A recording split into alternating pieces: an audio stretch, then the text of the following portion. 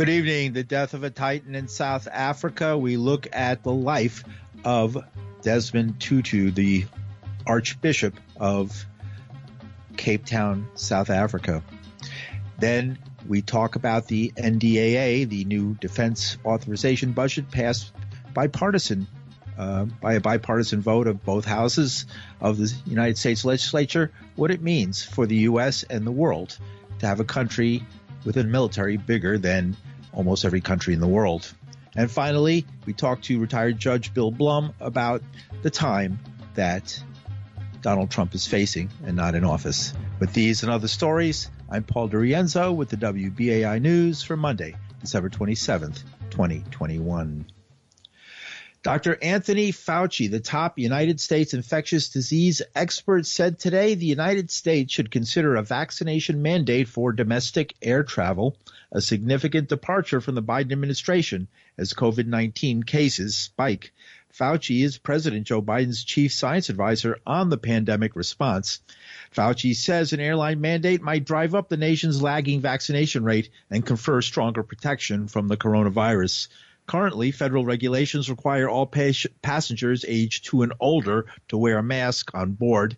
The U.S. currently mandates that most foreign nationals traveling to this country be fully vaccinated against the coronavirus. Those citizens and permanent residents need only show proof of a negative test taken within a day of boarding.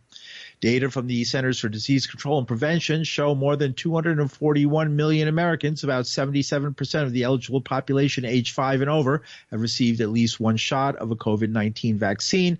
But experts say they believe the number is an overcount, and many more have yet to get the jab. In related news, United States health officials today cut isolation restrictions for Americans who catch the coronavirus from 10 to 5 days and shorten the time close contacts need to quarantine. The CDC says the guidance keeps with growing evidence that people with the coronavirus are most infectious 2 days before and 3 days after symptoms develop. The clock starts the day you test positive. At the end of 5 days, if you have no symptoms, you can return to normal activities, but must wear a mask everywhere, even at home around others, for at least 5 more days. For quarantine, the clock starts the day someone is alerted that they may have been exposed to the virus.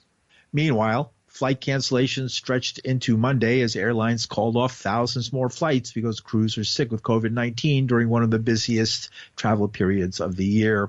Airlines encouraged workers to quit in 2020 when air travel collapsed, and carriers have struggled to make up ground this year when air travel rebounded faster than almost anyone had expected. Since Friday, airlines have canceled more than 4,000 flights to, from, or inside the United States, with only 1,000 U.S. cancellations, with over 1,000 U.S. cancellations on Monday alone. And across the sea, South Africa is planning a week of services and events to honor Desmond Tutu as a nonviolent warrior for racial equality and LGBT rights. Tutu, the Anglican Archbishop Emeritus of Cape Town, died Sunday at the age of 90. South Africa's President Cyril Ramaphosa visited Tutu's home near Cape Town to pay his respects to Tutu's widow Leah and the family. Ramaphosa had this to say. Archbishop Desmond Tutu was one of our nation's finest patriots. He was a man of unwavering courage, of principled conviction, and whose life was spent in the service of others. He in many ways embodied the essence of our humanity. Knowing he had been ill for some time now does very little to lessen the blow that has been dealt to South Africa this very sad day. Uwile umthi omkhulu. Like many of his time, he was a witness to the gravest injustices and most intolerable cruelty that our country has ever witnessed. In his ministry, in his struggle against apartheid, and as chairperson of the Truth and Reconciliation Commission, he saw the depths to which human beings could descend in the subjugation and oppression of others. And yet his faith in humanity and in people, like his faith in God, was unwavering. He knew in his soul that good would triumph over evil, that justice would prevail over iniquity, and that reconciliation would prevail over revenge and recrimination. Cyril Ramaphosa is the president of South Africa. Although best known for helping to end decades of apartheid segregation in South Africa, Tutu was also an outspoken defender of LGBTQ rights. He said so during a speech at Regis University after the brutal murder in Wyoming of a gay man, Matthew Shepard, in 1998. I could become a Nobel laureate. I could become Archbishop of the Church of God. But in the land of my birth, I was treated like dirt. And it tends to go along with other things. Homophobia. It is birds of a feather. The same passion with which I have fought against racism, I will fight against homophobia.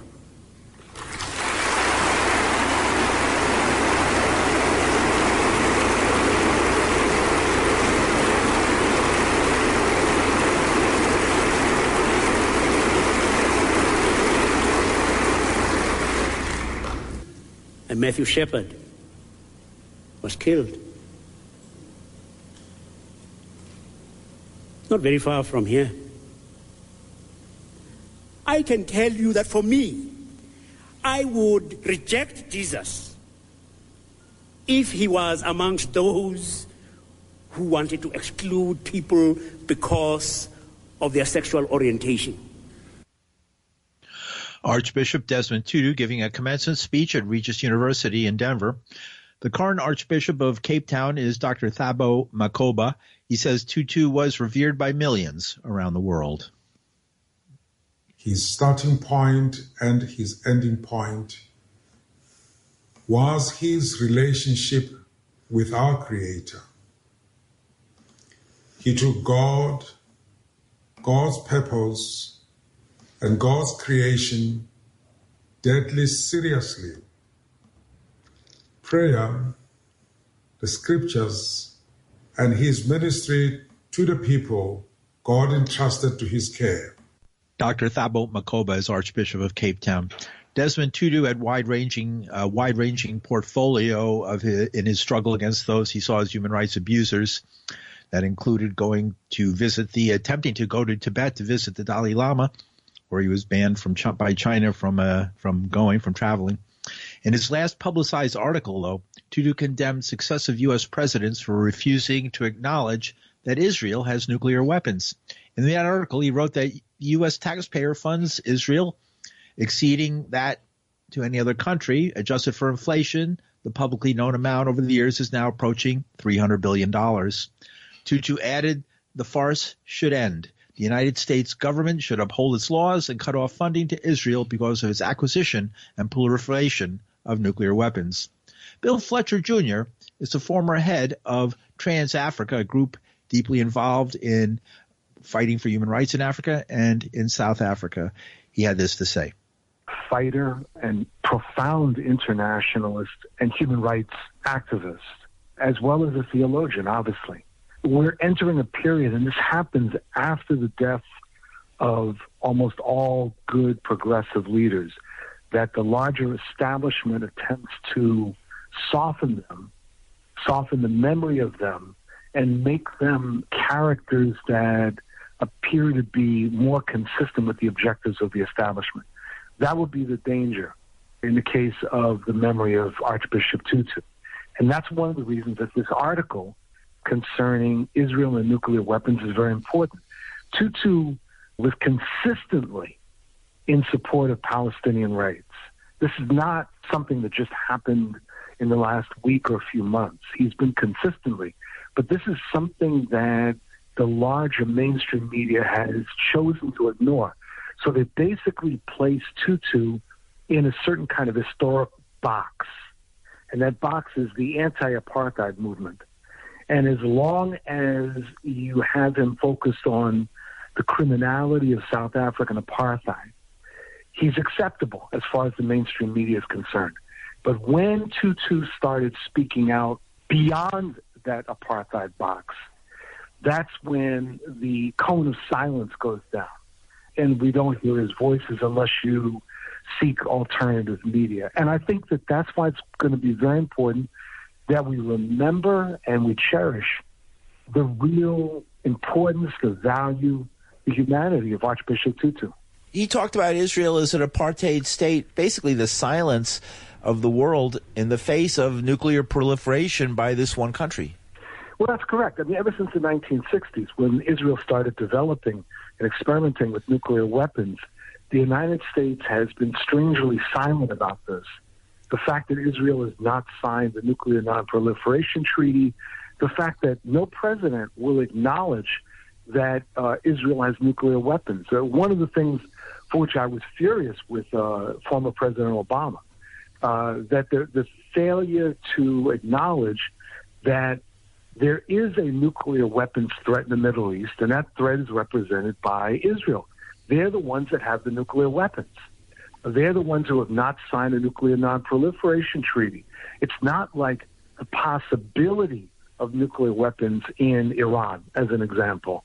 It's the reality of that. But on top of that, what should really have settled the question was the collaboration between Israel and the apartheid South African regime in the development of weapons of mass destruction. This is documented. This is not something that someone made up. This is not, quote-unquote, alternative facts. It's documented.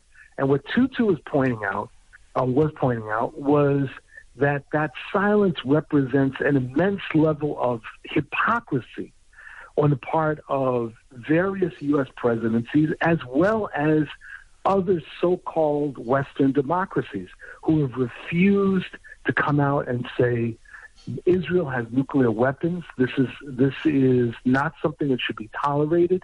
There should be a denuclearization of the Middle East. If Iran cannot have nuclear weapons, Israel shouldn't have nuclear weapons. No one should have nuclear weapons. And I think that Archbishop Tutu is making that point, as well as elevating the whole question of the Israeli apartheid regime, which many people in the U.S. and the liberal establishment for sure, but certainly in conservative sectors like the Christian Zionists, they don't want to hear such discussion. Desmond Tutu and forgiveness. That's something you don't really hear in America today, where people are so polarized and we have a growing trail of blood. Where does something like forgiveness fit in? Forgiveness has a role as long as it's connected with the truth. So, and this is something we can learn from many great leaders. Archbishop Tutu is one. Martin Luther King obviously was another. That forgiveness in the abstract is meaningless, but connected with the truth is very, very important. In other words, acknowledging the truth about history. If you acknowledge the truth about history, then you can move from that to rectification and then reconciliation, which I connect the issue of forgiveness. But you have to first acknowledge the truth. There is no equivalence. The lynchings that have happened to people of color throughout history, there's just simply no comparison. There is no equivalence. And that's what's really important. You start with the truth, and then you can get to forgiveness. If people carry out atrocities and simply say, I wish to be forgiven, what does that mean? If people carry out slavery and have enslaved people and then they wish forgiveness before they encounter God, what does that mean? It means nothing. There's going to be an easy way for people to change the essence of Tutu by focusing on forgiveness as an abstraction. No, it was connected with the issue of the truth. Get to the truth, and then you can get to forgiveness. And that is Bill Fletcher Jr. He's the former head of Trans-Africa. And you're listening to the news on WBAI New York. I'm Paul DiRienzo. In more news, Russian President Vladimir Putin gave a 4-hour marathon news conference last week. One of the issues he discussed, the role of Ukraine and NATO in Russia's worsening relationship with the United States. Putin says the U.S. is pushing its military too close to Russia's borders and imperils Russia's security. The United States says it's just defending the territorial integrity of Russia's neighbors. But Putin was direct. It's the U.S., he said, that's the aggressor. Our actions will depend not on the negotiations, but on the unconditional security of Russia today and in the future. In this regard, we have made it absolutely clear that NATO's expansion to the east is unacceptable. What's not clear about it? We are not the ones that deploy missiles next to the United States borders. That's the other way around. The United States brought their missiles next to our borders. They are at our threshold. And that was President Vladimir Putin of Russia giving a long 4-hour press conference, his end-of-the-year press conference. Retired Marine Major Danny Surgeon was deployed to Iraq. He's currently director of the Eisenhower Media Network. Surgeon says although he has no love lost for the Russian leader's style of government, on this issue, Putin has it right. What's interesting about the bill is that the focus has been on these cultural issues. So things like whether women will be drafted, whether sexual assault will be taken out of the hands of commanders and put into a civilian, sort of oversight, or even the new sort of UFO study bill, which is actually like in this NDAA for the first time in open source. That gets the attention. What doesn't get the attention is that obviously this is an obscene spending bill that largely funds things that don't make us safe. And so, $768 billion is the standard defense budget, and defense belongs in quotes. But if you include things like Homeland Security, the paramilitarized intelligence services, as well as the Department of Energy's nuclear funding for a nuclear program that can't be used, it comes up to about $1.25 trillion, which we would call a national security budget. But of course, it doesn't secure us. Hyper-militarization and ever-expanding military spending is the one bipartisan issue in Congress. Only half a dozen countries in the world have GDPs larger than the U.S. defense budget. And then if you look at the next 8 or so countries' military budgets, which ours is larger than, we're allied, or at least tacitly allied, with 5 of them. And that's if you believe that Russia and China are genuine adversaries. Putin was saying, I'm weak. I lost half my country because of Yeltsin, the guy before me. We can't fight you. You're stronger than us. He was admitting it. Putin's not wrong to say that on a certain level. Like when the Soviet Union falls apart, the nature of the deal that was made, tens of millions of ethnic Russians are left in these other countries that the United States, leading NATO, tries to pull into the NATO orbit against the promises made by George H.W. Bush. And so the gripes are real, and that's not an affection for Russia. Here's the crazy part. Russia can probably win a limited war without nuclear weapons in the Baltics or in eastern Poland, and certainly in the Ukraine, while spending less, about 10% or less than the U.S. military budget, which tells you that we have a military budget that is a boondoggle, that is a gift to the war industry without necessarily actually making us more effective at what we are supposed to be able to do. Are we going to try and take over the world like the conqueror, Alexander the Great? I mean, are we going to bring Western civilization to the world? Is that the whole thing here? If it had that kind of idealism underpinning it, I wouldn't agree with it, but I would at least have some respect for the concept. We've gotten to this strange place where the U.S. military budget is not underpinning any sort of real ideology. Nation building, democracy spreading, that failed. I mean, the only nation building that really happened that was effective was in Northern Virginia, where the war industry executives put nation-builded extensions on their McMansions. The U.S. experiment in worldwide nation building as a response to terror has been utter failures. What's the real threat? The real threat is twofold. Number one, a mistaken nuclear war that ends the species, or the climate catastrophe that's impending. Both of those require a degree of cooperation or at least cohabitation with our supposed adversaries. Everything about the U.S. military budget is contravening that. Much of what is in this bill is directed at Russia and China. But we can't fight Russia or China. We actually don't. We neither have the motive, the means, nor the necessity to do so. But if you are a war industry merchant of death, blood money profiteer, then this NDAA was built for you. Veterans of that national security state, and I'm only one of many, are questioning that conceptual framework. Biden talks about Build Back Better. Let's build back a better strategy for American national security, because it ain't worked since September 12th. Retired Marine Major Danny Sturgeon was deployed to Iraq. He's currently director of the Eisenhower Media Network. He was speaking of the NDAA, the United States defense budget, recently passed in a bipartisan vote in Congress at over $780 billion, the largest in history. And the former president of the United States, Donald J. Trump, is facing a storm of criminal and civil actions in numerous venues, but he's weathered them all up till now. He's yet to be charged with a single criminal offense. But retired Judge Bill Blum writes there are encouraging signs that Trump may finally be headed for a day of reckoning.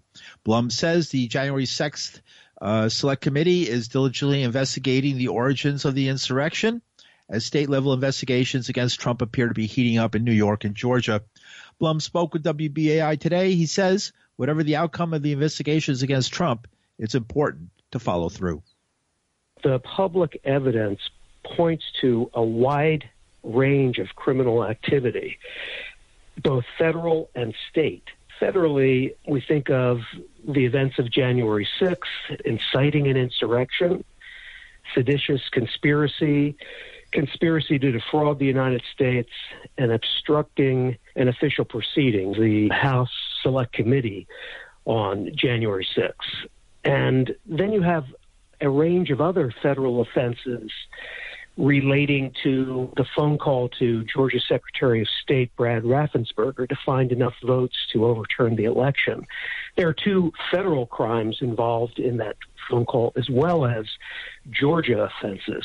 And then you can go back to the Mueller investigation and the 2016 election. You still have crimes that are very much alive. The hush money payoffs to Stormy Daniels and Karen McDougal, using Michael Cohen as his emissary and then reimbursing Michael Cohen for those payoffs, would involve a conspiracy to violate federal campaign finance laws. And, of course, you have all the obstruction of justice documented in the Mueller report. Then we have New York, which is basically investigating Trump a la Al Capone for engaging in fraudulent business practices, with everything from falsifying business records to tax and insurance fraud to conspiracy, racketeering under state law. And, of course, you got the Georgia offenses under Georgia law for that Raffensperger phone call. New York, we know, has had a grand jury empaneled for quite a while now. The public disclosures indicate that they are looking at a business practice whereby Trump and his organization allegedly would understate the value of properties for tax purposes and overstate the value of the same property by wide margins for insurance purposes. So if that's true, and there's a pattern and practice of doing that, then you could see him indicted under state law. So Donald Trump is in great jeopardy. That doesn't mean that anything necessarily is going to happen, but it means that we are coming to an inflection point in all of these investigations of the potential criminality of the 45th president of the United States. Unintended consequences. You never know what will happen when you start following down a road.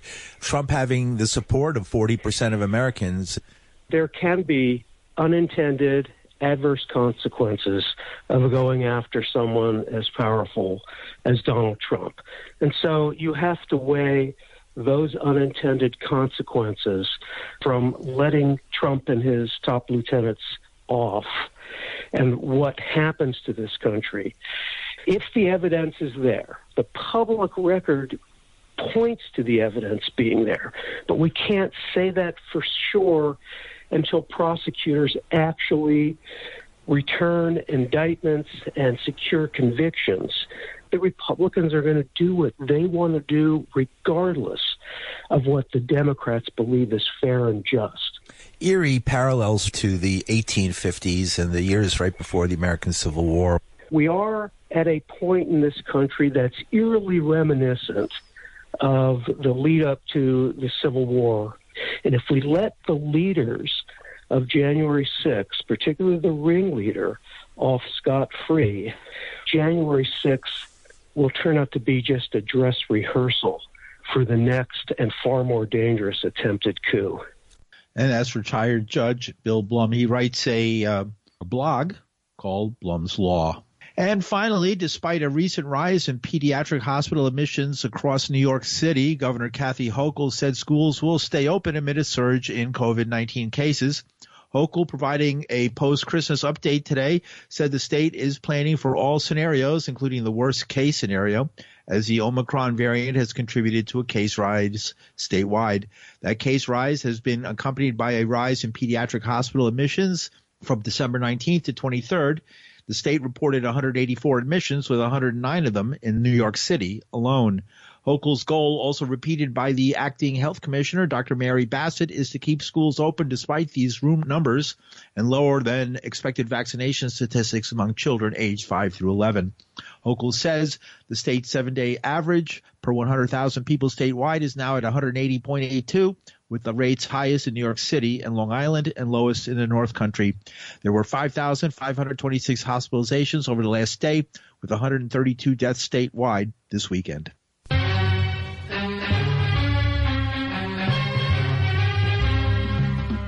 And that's some of the news for Monday, December 27th, 2021. The news was produced with Linda Perry. Our engineer is Reggie Johnson. From New York City, I'm Paul DiRienzo. Thanks for listening.